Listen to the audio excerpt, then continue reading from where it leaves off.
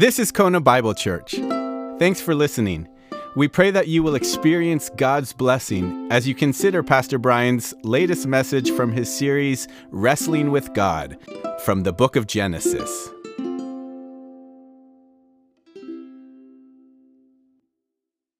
Here in Genesis, we've been in this series called Wrestling with God, and really kind of subtitled here, Will You Trust His Word? And that's such an important aspect, because when you wrestle with God, and we kind of picked that up from Jacob's story, right? Which Luke is so poignantly illustrating for us with his hip. He's not here. Where is he? He left. He's watching a kid. He's watching a kid probably. But the aspect is beyond the physical. Will you trust His Word? And there's so many aspects of being able to go into His Word and hearing a proclamation that we know God intends us to consider for life, and yet at the surface it's a little bit challenging and difficult. Well, you never had one like today. This one is going to be one that we have to pause, question, and wonder, why is this passage in here? And it gets a little graphic. So, if you're a timid person and you're not used to graphic stuff in church, then you can go home and watch your TV where you're bombarded with it regularly by your own choice.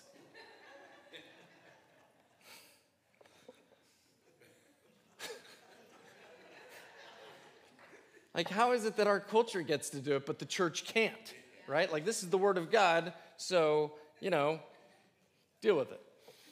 We're in Genesis chapter 38, and you're welcome to follow along if you would like. There's Bibles. Eddie, I don't know about this message nonsense. You didn't ask for approval of that. Sorry. There's Bibles in front of you if you would like. No, it was beautiful. Thank you. At that time, Judah left his brothers and stayed with an Adullamite man named Hira. There, Judah saw the daughter of a Canaanite man named Shua. If you know the story and you hear that a man is interested in a Canaanite woman, what might you hum in your head? Dun, dun, dun. Bad news, okay? If a man is interested in a Canaanite woman or a woman is interested in a Canaanite man, bad news, okay? So that's part of the story that we are beginning to kind of wrap our heads around, all right? Judah acquired her as a wife and had marital relations with her. She became pregnant and had a son. Judah named him It's striking me as funny right now. It didn't even strike me in the Lutheran service, but I gotta be yelling at How would you do? Anyhow, I could have a field day with that one. Okay. She became pregnant again and had another son whom she named Onan. Then she had yet another son whom she named Shelah. She gave birth to him in Kezib. Judah acquired a wife for his firstborn. Her name was Tamar. But Judah's firstborn, was evil in the Lord's sight, so the Lord killed him. Now, when we read that language, there's more to the story, okay, that we don't know. But to condense it and to stay on with it, it shares that. But as we think about how the Lord takes life, one of the things we have to kind of remind ourselves from Genesis is the theme of God has the prerogative to judge. And that's something we may need to wrestle with, right? We saw it with the flood and how he had the prerogative to judge there. We saw it with Sodom and Gomorrah and how he had the right to judge there. And here with individuals, he has the right to judge. You may need to spend some time wrestling with God, but let me give you just a little peek behind the curtain. Typically, how it works is that we make choices. Just like Adam and Eve made choices, a will apart from God that led to death. And so if we were to really examine Ur's life, if we had the backstory to Ur's life, it would probably be that he was making choices. I mean, it says that he was evil, right? When you're choosing things that don't lead to life, you're opening yourself up to the very punishment of losing your life. And so oftentimes the Bible will just kind of condense that to the Lord took him, because he set the parameters. It's kind of like gravity, right? If you drop something, it's going to fall to the ground. If you make choices that lead to death, you're going to die. Now, typically, it's not instantaneous, lose your breath, die. It's you won't experience love, joy, peace, patience, kindness, goodness, gentleness, faithfulness, and self-control. Okay? This is a condensed statement, I think. Of course, there's more to the story there, but certainly, at the very least, God has the prerogative to judge. Then Judah said to Onan, "Have sexual relations with your brother's wife and fulfill the duty of a brother-in-law to her so that you may raise up a descendant for your brother." You know, it dawned on me that you may need to wrestle with that a little bit. Culturally speaking, we don't practice this anymore. But in order to understand Ruth, the book of Ruth, we're going to have to understand this passage right here because this plays into it and the cultural dynamic of making sure that a family line stays alive.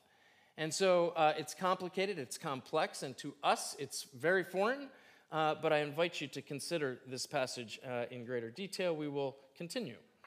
But Onan knew that the child would not be considered his, so whenever he had sexual relations with his brother's wife, he withdrew prematurely so as not to give his brother a descendant. What he did was evil in the Lord's sight, so the Lord killed him too. Then Judah said to his daughter-in-law Tamar, "Live as a widow in your father's house until Shelah, my son, grows up." For he thought, "I don't want him to die like his brothers." So Tamar went and lived in her father's house. After some time, Judah's wife, the daughter of Shua, died. After Judah was consoled, he left for Timnah to visit his sheep shearers along with his friend Hira the Adullamite. Tamar was told, "Look, your father-in-law is going up to Timnah to shear his sheep." Those sheep shearers, whew, man, in Scripture, watch out for those sheep shearers. They're a graphic bunch. Make a note to yourself as you're reading through Scripture. So she removed her widow's clothes and covered herself with a veil. She wrapped herself and sat at the entrance to Enaim, which is on the way to Timnah. She did this because she saw that she had not been given to Shelah as a wife, even though he had now grown up. When Judah saw her, he thought she was a prostitute because she had covered her face. He turned aside to her along the road and said, "Come on, I want to have sex with you." He did not realize it was his daughter-in-law. She asked, "What will you give me in exchange for having sex with you?" He replied, "I'll send you a young goat from the flock." She asked, "Will you give me a pledge until you send it?"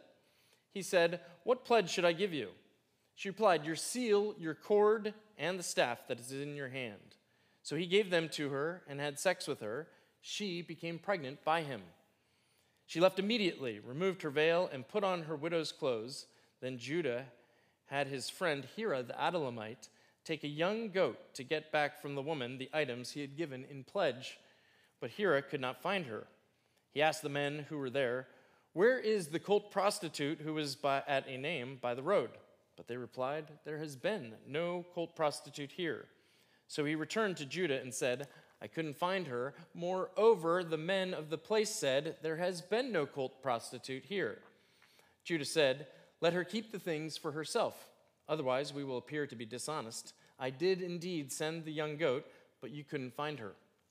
After 3 months, Judah was told, "Your daughter-in-law Tamar has turned to prostitution, and as a result, she has become pregnant." Judah said, "Bring her out and let her be burned." While they were bringing her out, she sent word to her father-in-law, "I am pregnant by the man to whom these belong." Then she said, "Identify the one to whom the seal, cord, and staff belong."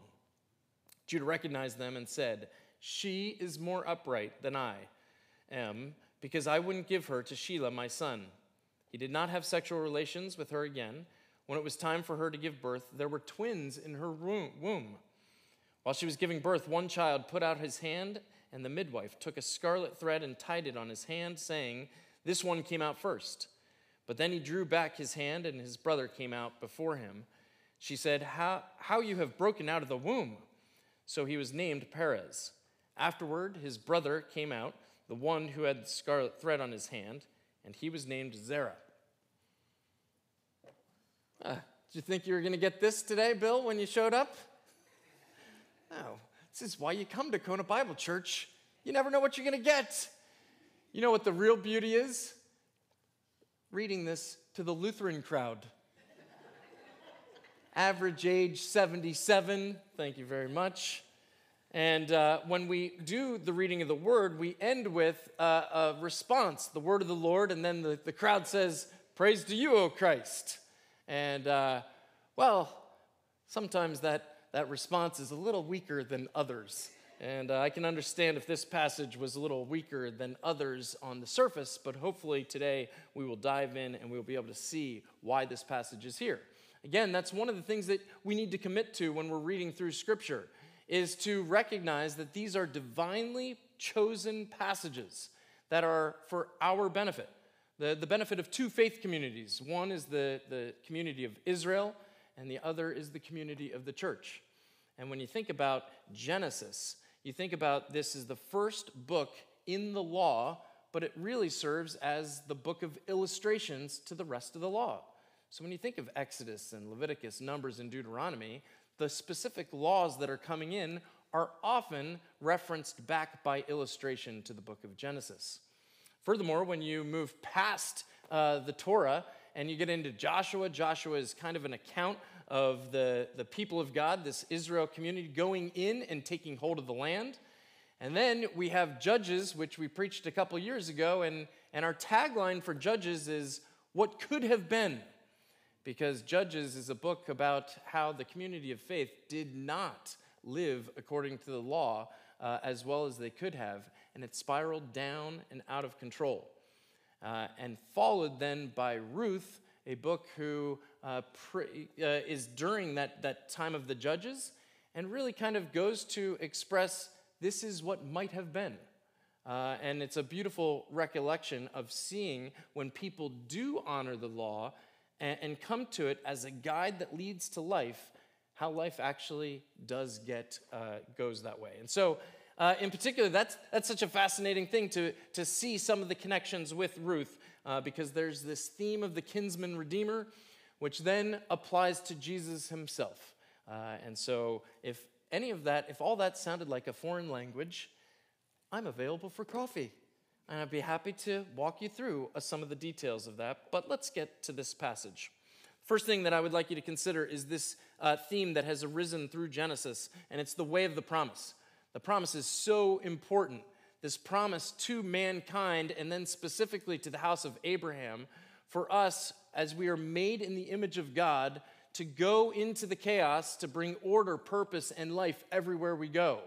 That we carry this image of God in us, and that God will be certain and faithful to provide and protect us as we go into the chaos. And so this promise ultimately gets extrapolated out throughout Scripture, and it comes to the person of Jesus. And so these stories here are progressing this message or the way of the promise. Now that should sound familiar, and when you compare it to the way of Jesus, it should look very similar. Because that's what happens. The way of Jesus is simply a more clear understanding of the way of the promise. But we're here in Genesis, and so we will stick with just the way of the promise for now. And what we see here is that when this promise is proclaimed to people, well, you have the opportunity either to embrace it or to forsake it. And Judah here, as we see in this passage, he forsakes God's will. And he does this in a number of different ways. The first way that he does it is he rejects the dream. That was from last week. Joseph had that dream where he said, I see my sheaf rising up among you and all the others bowing down to me. Then he sees even the sun and the moon bowing down to him as he is raised up.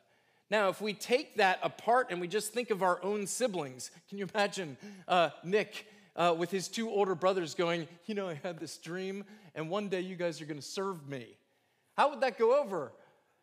Will and Justice, I think they would laugh at him and mock him, and then maybe even sell him into slavery. That's what happened to Joseph. All right, the brothers didn't appreciate this, but one of the reasons they didn't appreciate this is because they did not recognize that this dream was a revelation from God to the family. They rejected the very notion that it could be from God.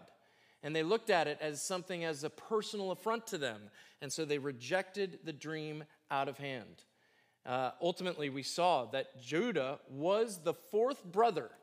And he was the one who audibilized and said, let's sell him into slavery.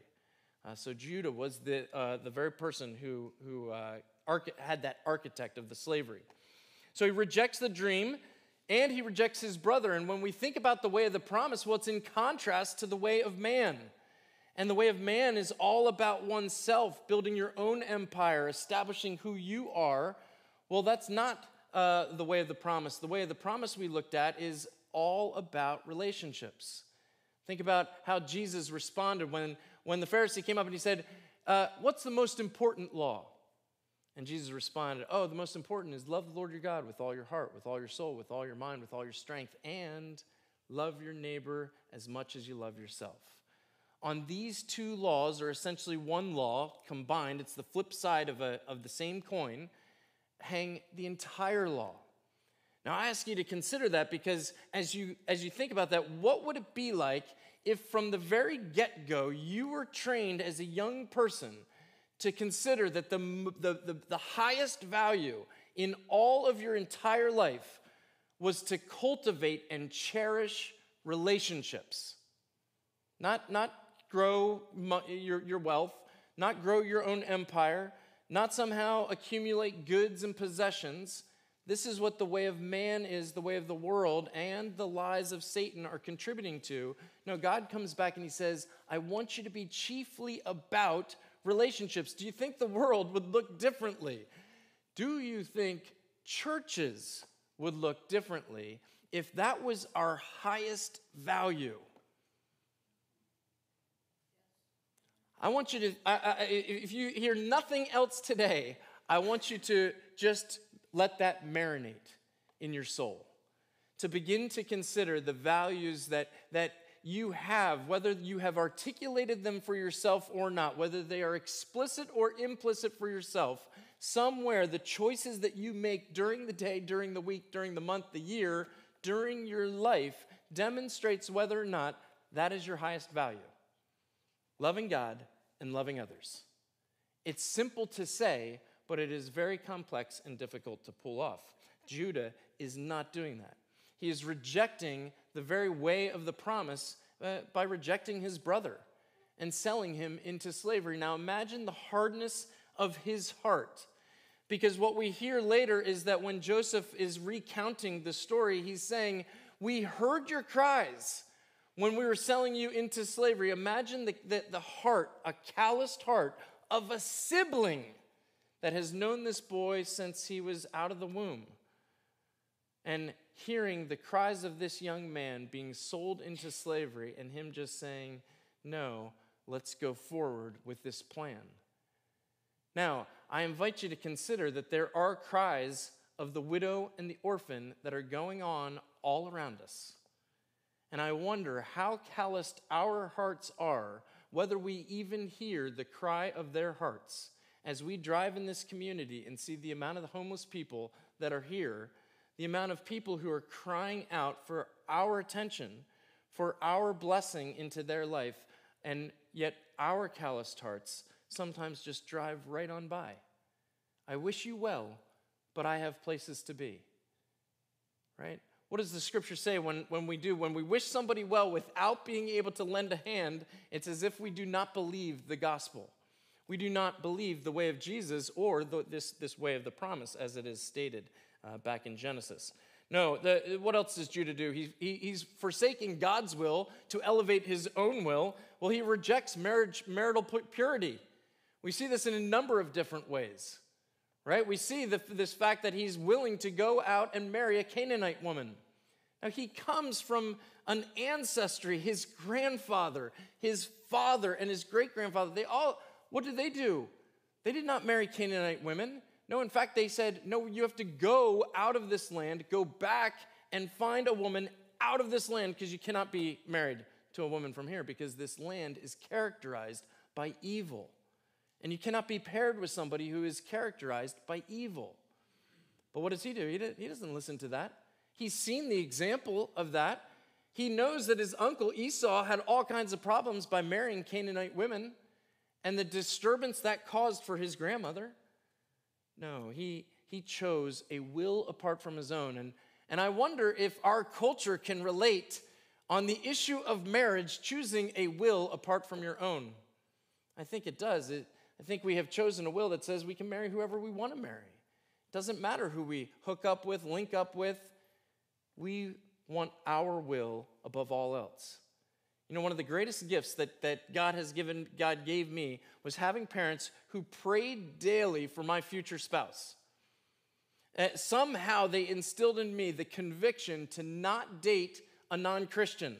And do you know the grief that I was spared because of that conviction? Untold amount of grief. I got into enough grief just dating Christian girls, let alone had I dated non-Christian girls. And so to think about this rejection of marital purity or marriage purity, I mean, our culture is rampant with that. The churches are rampant with that.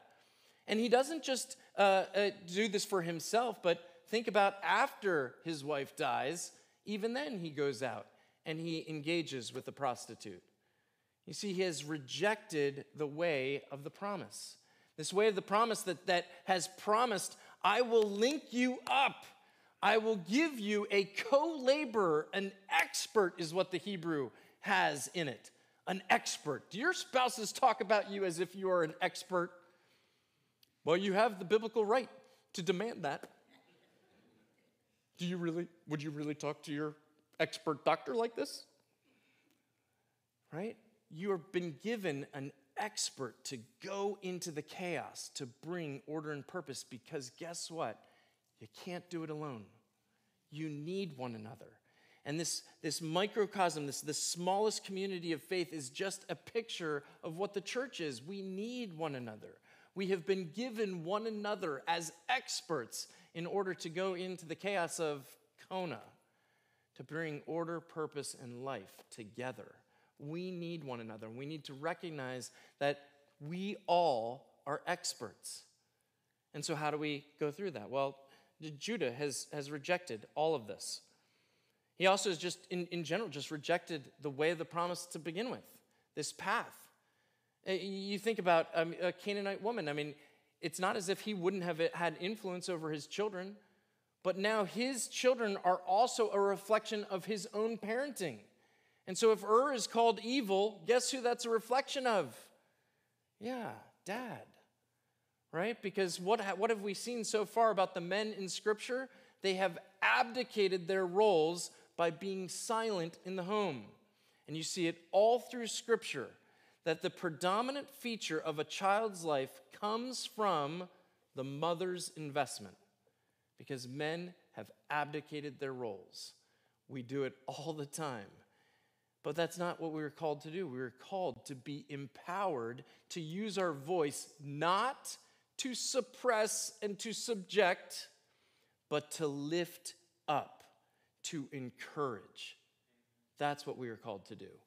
And we should not ever abdicate that voice. Well, this is such a huge contrast with Tamar. And Tamar embraces God's will. Here's this woman who shows up. We don't know her heritage. She just pops up on the scene without beginning with it's amazing to see what she does. But what she has is this embrace of God's will. She preserves her family line. Now we can talk about the uncomfortability of a practice that we don't understand. This brother-in-law right of going, wait a minute, if the husband dies, then if she has not had children, then the brother will essentially marry her in order to provide her children. Now, why would this be the case? Because for the woman in this culture, life is precarious. Life is difficult. This is why we see all through Scripture God saying repeatedly, show attention to whom? Widows and children. Because their lives are precarious without the husband who in this culture is the main provider. And so now you have the family coming over and God's kind of sovereign plan to go, wait a minute, we're not just going to let women be on their own. No, we're going to provide a means so that the brother-in-law will provide a child, and that child will grow to do what? to provide and protect his mother as she ages. This is the story of Ruth and Naomi. If we don't understand this, then we'll never understand the beauty of what Boaz does as he comes alongside and he sees the value of what the law could do and the life that it may preserve. And here, Tamar is demonstrating this principle of preservation of life. It's not just from a selfish perspective so that she would somehow benefit, but it is also in recognition that there's a God who's able to raise the dead back to life. And though may have been evil, that evil does not define my family. Right? No one parent can define a person's eternal understanding or identity for the family. And so she's saying, wait a minute, my family, and this meant we can still live on, the family can still live on if we provide a descendant for that. Well, that's what Jesus does for us. He is our kinsman redeemer. That's how he's referred to. That we sang this song today about how we are children of God. We are the sons and daughters of God. Well, it is because he is our kinsman redeemer. He has come in and he has provided us life. He's preserved our lives so that we can experience life. Well, she what else does she do? It's amazing. Think about the journey. Think about this chapter in general. Think about the amount of years that are going on. This is why I love to remind us that when you turn a page, or even here, it wasn't even a full page. When you're reading a page, you could be jumping decades at a time.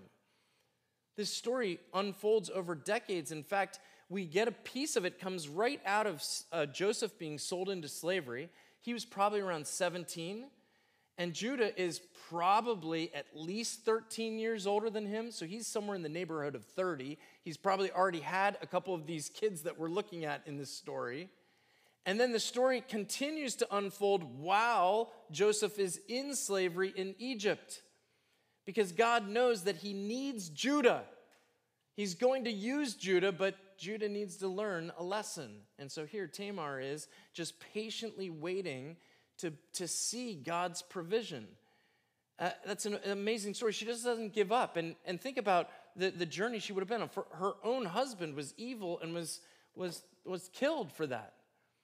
Then not only that, she's willing to wait to be handed over to the brother, and then he doesn't perform, and he's killed. Then she sees the expectation that it was supposed to be given to the next child, but that doesn't happen. All this takes time. You know, before you leave today, you gotta go out back, because we've been waiting for this playground for the longest time, and you know, it took a long time just to get it level. Then it took a long time for the dirt to get here, and there were nine piles of dirt for a couple of weeks. And guess what? Now we get to wait for the grass because the dirt has been spread. And it doesn't happen overnight. And the way of the promise never happens overnight. You always have to be willing to be patient and to wait on the Lord. And this is straight scripture right out of the Psalms. Wait on the Lord. How many times does it repeat that refrain? I will wait on the Lord. Well, here Tamar is patiently waiting and demonstrating that the way of the promise includes this waiting on God. Well, we can say that she humbles herself, or maybe better yet, the word is that she humiliates herself. Because as she waits on the Lord and sees this rejection of Judah over and over and over to the way of the promise, withholding then his third son, understandably in some senses, if he's going to be like his brother, well, he's going to just end up dying as well. But Judah still failing to do the right thing, failing to follow the way of the promise, still exerting his will above God's will, keeps his youngest son away from her. And so what does she do? She humiliates herself, dresses like a prostitute in order to be impregnated by Judah himself. Now, when I think about that, you know who I think of? I think of Dr. Martin Luther King Jr. Because you think of somebody who has the love and the belief in order to overcome a group of people who have rejected the will of God. Right? Racist America, rejecting the will of God. And what did he do? He didn't just write them all off and say, let's take up arms against our oppressors. No, what did he do? He humiliated himself. He led marches, peaceful marches, into situations where they would take fire hoses and unleash the force of fire hoses on this peaceful crowd. They would take German Shepherd dogs. The police, mind you, would take German Shepherd dogs and allow them to attack. Now, that's not just humility. That's being humiliated. He is a doctor. He has forgotten more about theology than many of us will ever even know, and he chose the path, the way of the promise, the way of Jesus. This is what Tamar did. She humiliated herself because she believed in a God who is able to raise the dead back to life, just like Dr. King. Because Dr. King, he wasn't satisfied with just black America. No, he wanted colored America. All of us. Think about the dream that he had. That one day that his children and the children of white people would be able to sit down and they would be able to fellowship together. It's a confidence that through his humiliation, life might come. That's a modern illustration of exactly what Tamar is doing. She had a confidence and a belief that Judah was not beyond reclamation. Now, my question to you is this. Are there any people in your life that you believe are beyond the point of reclamation? Because the reality is, to what end does Tamar follow the way of the promise? Well, there's a couple of things that we see. To what end does Dr. King follow the way of the promise? Well, one is the preservation of life. And that's the goal.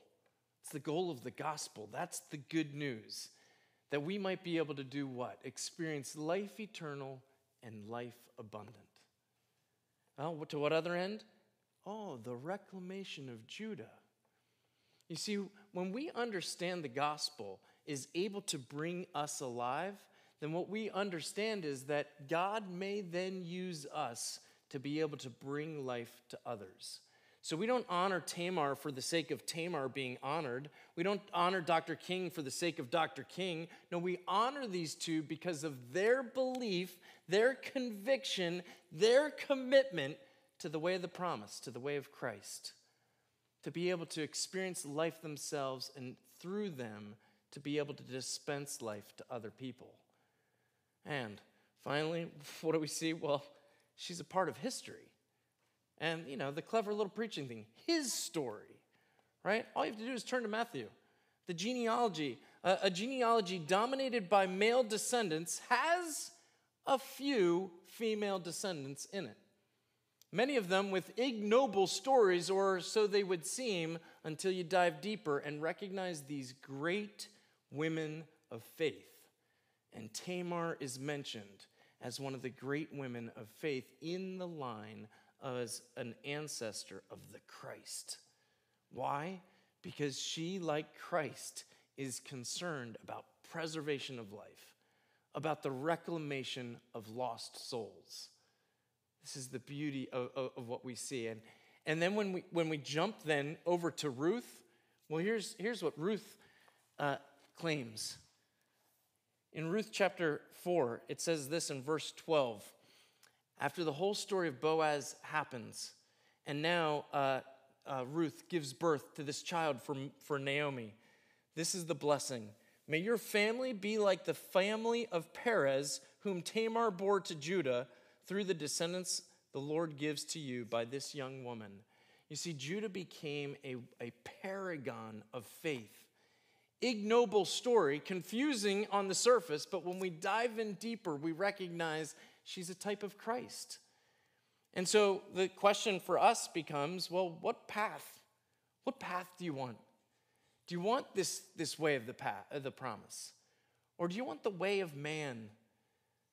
Guaranteed, Judah's life was characterized as one that led to death, very literally, And also metaphorically and spiritually, he was experiencing death.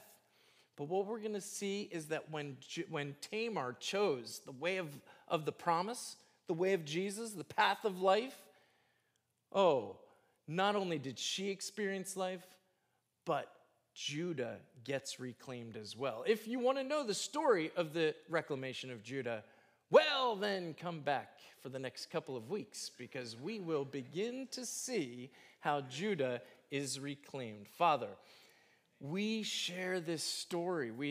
On both sides of this, we have been Judah. We have seen how our rejection did not lead to life. Not for us and not for those around us. And so, Father, may we see this example of Tamar for what it is, that the way of the promise is this inviting call that actually takes us to the cross so that we will crucify the flesh, crucify the old man so that we might be able to be the new man who you have called us to be, the children of God that experience life and disseminate life because of who you are. We ask all these things in your Son's name and by the power of the Holy Spirit. Amen.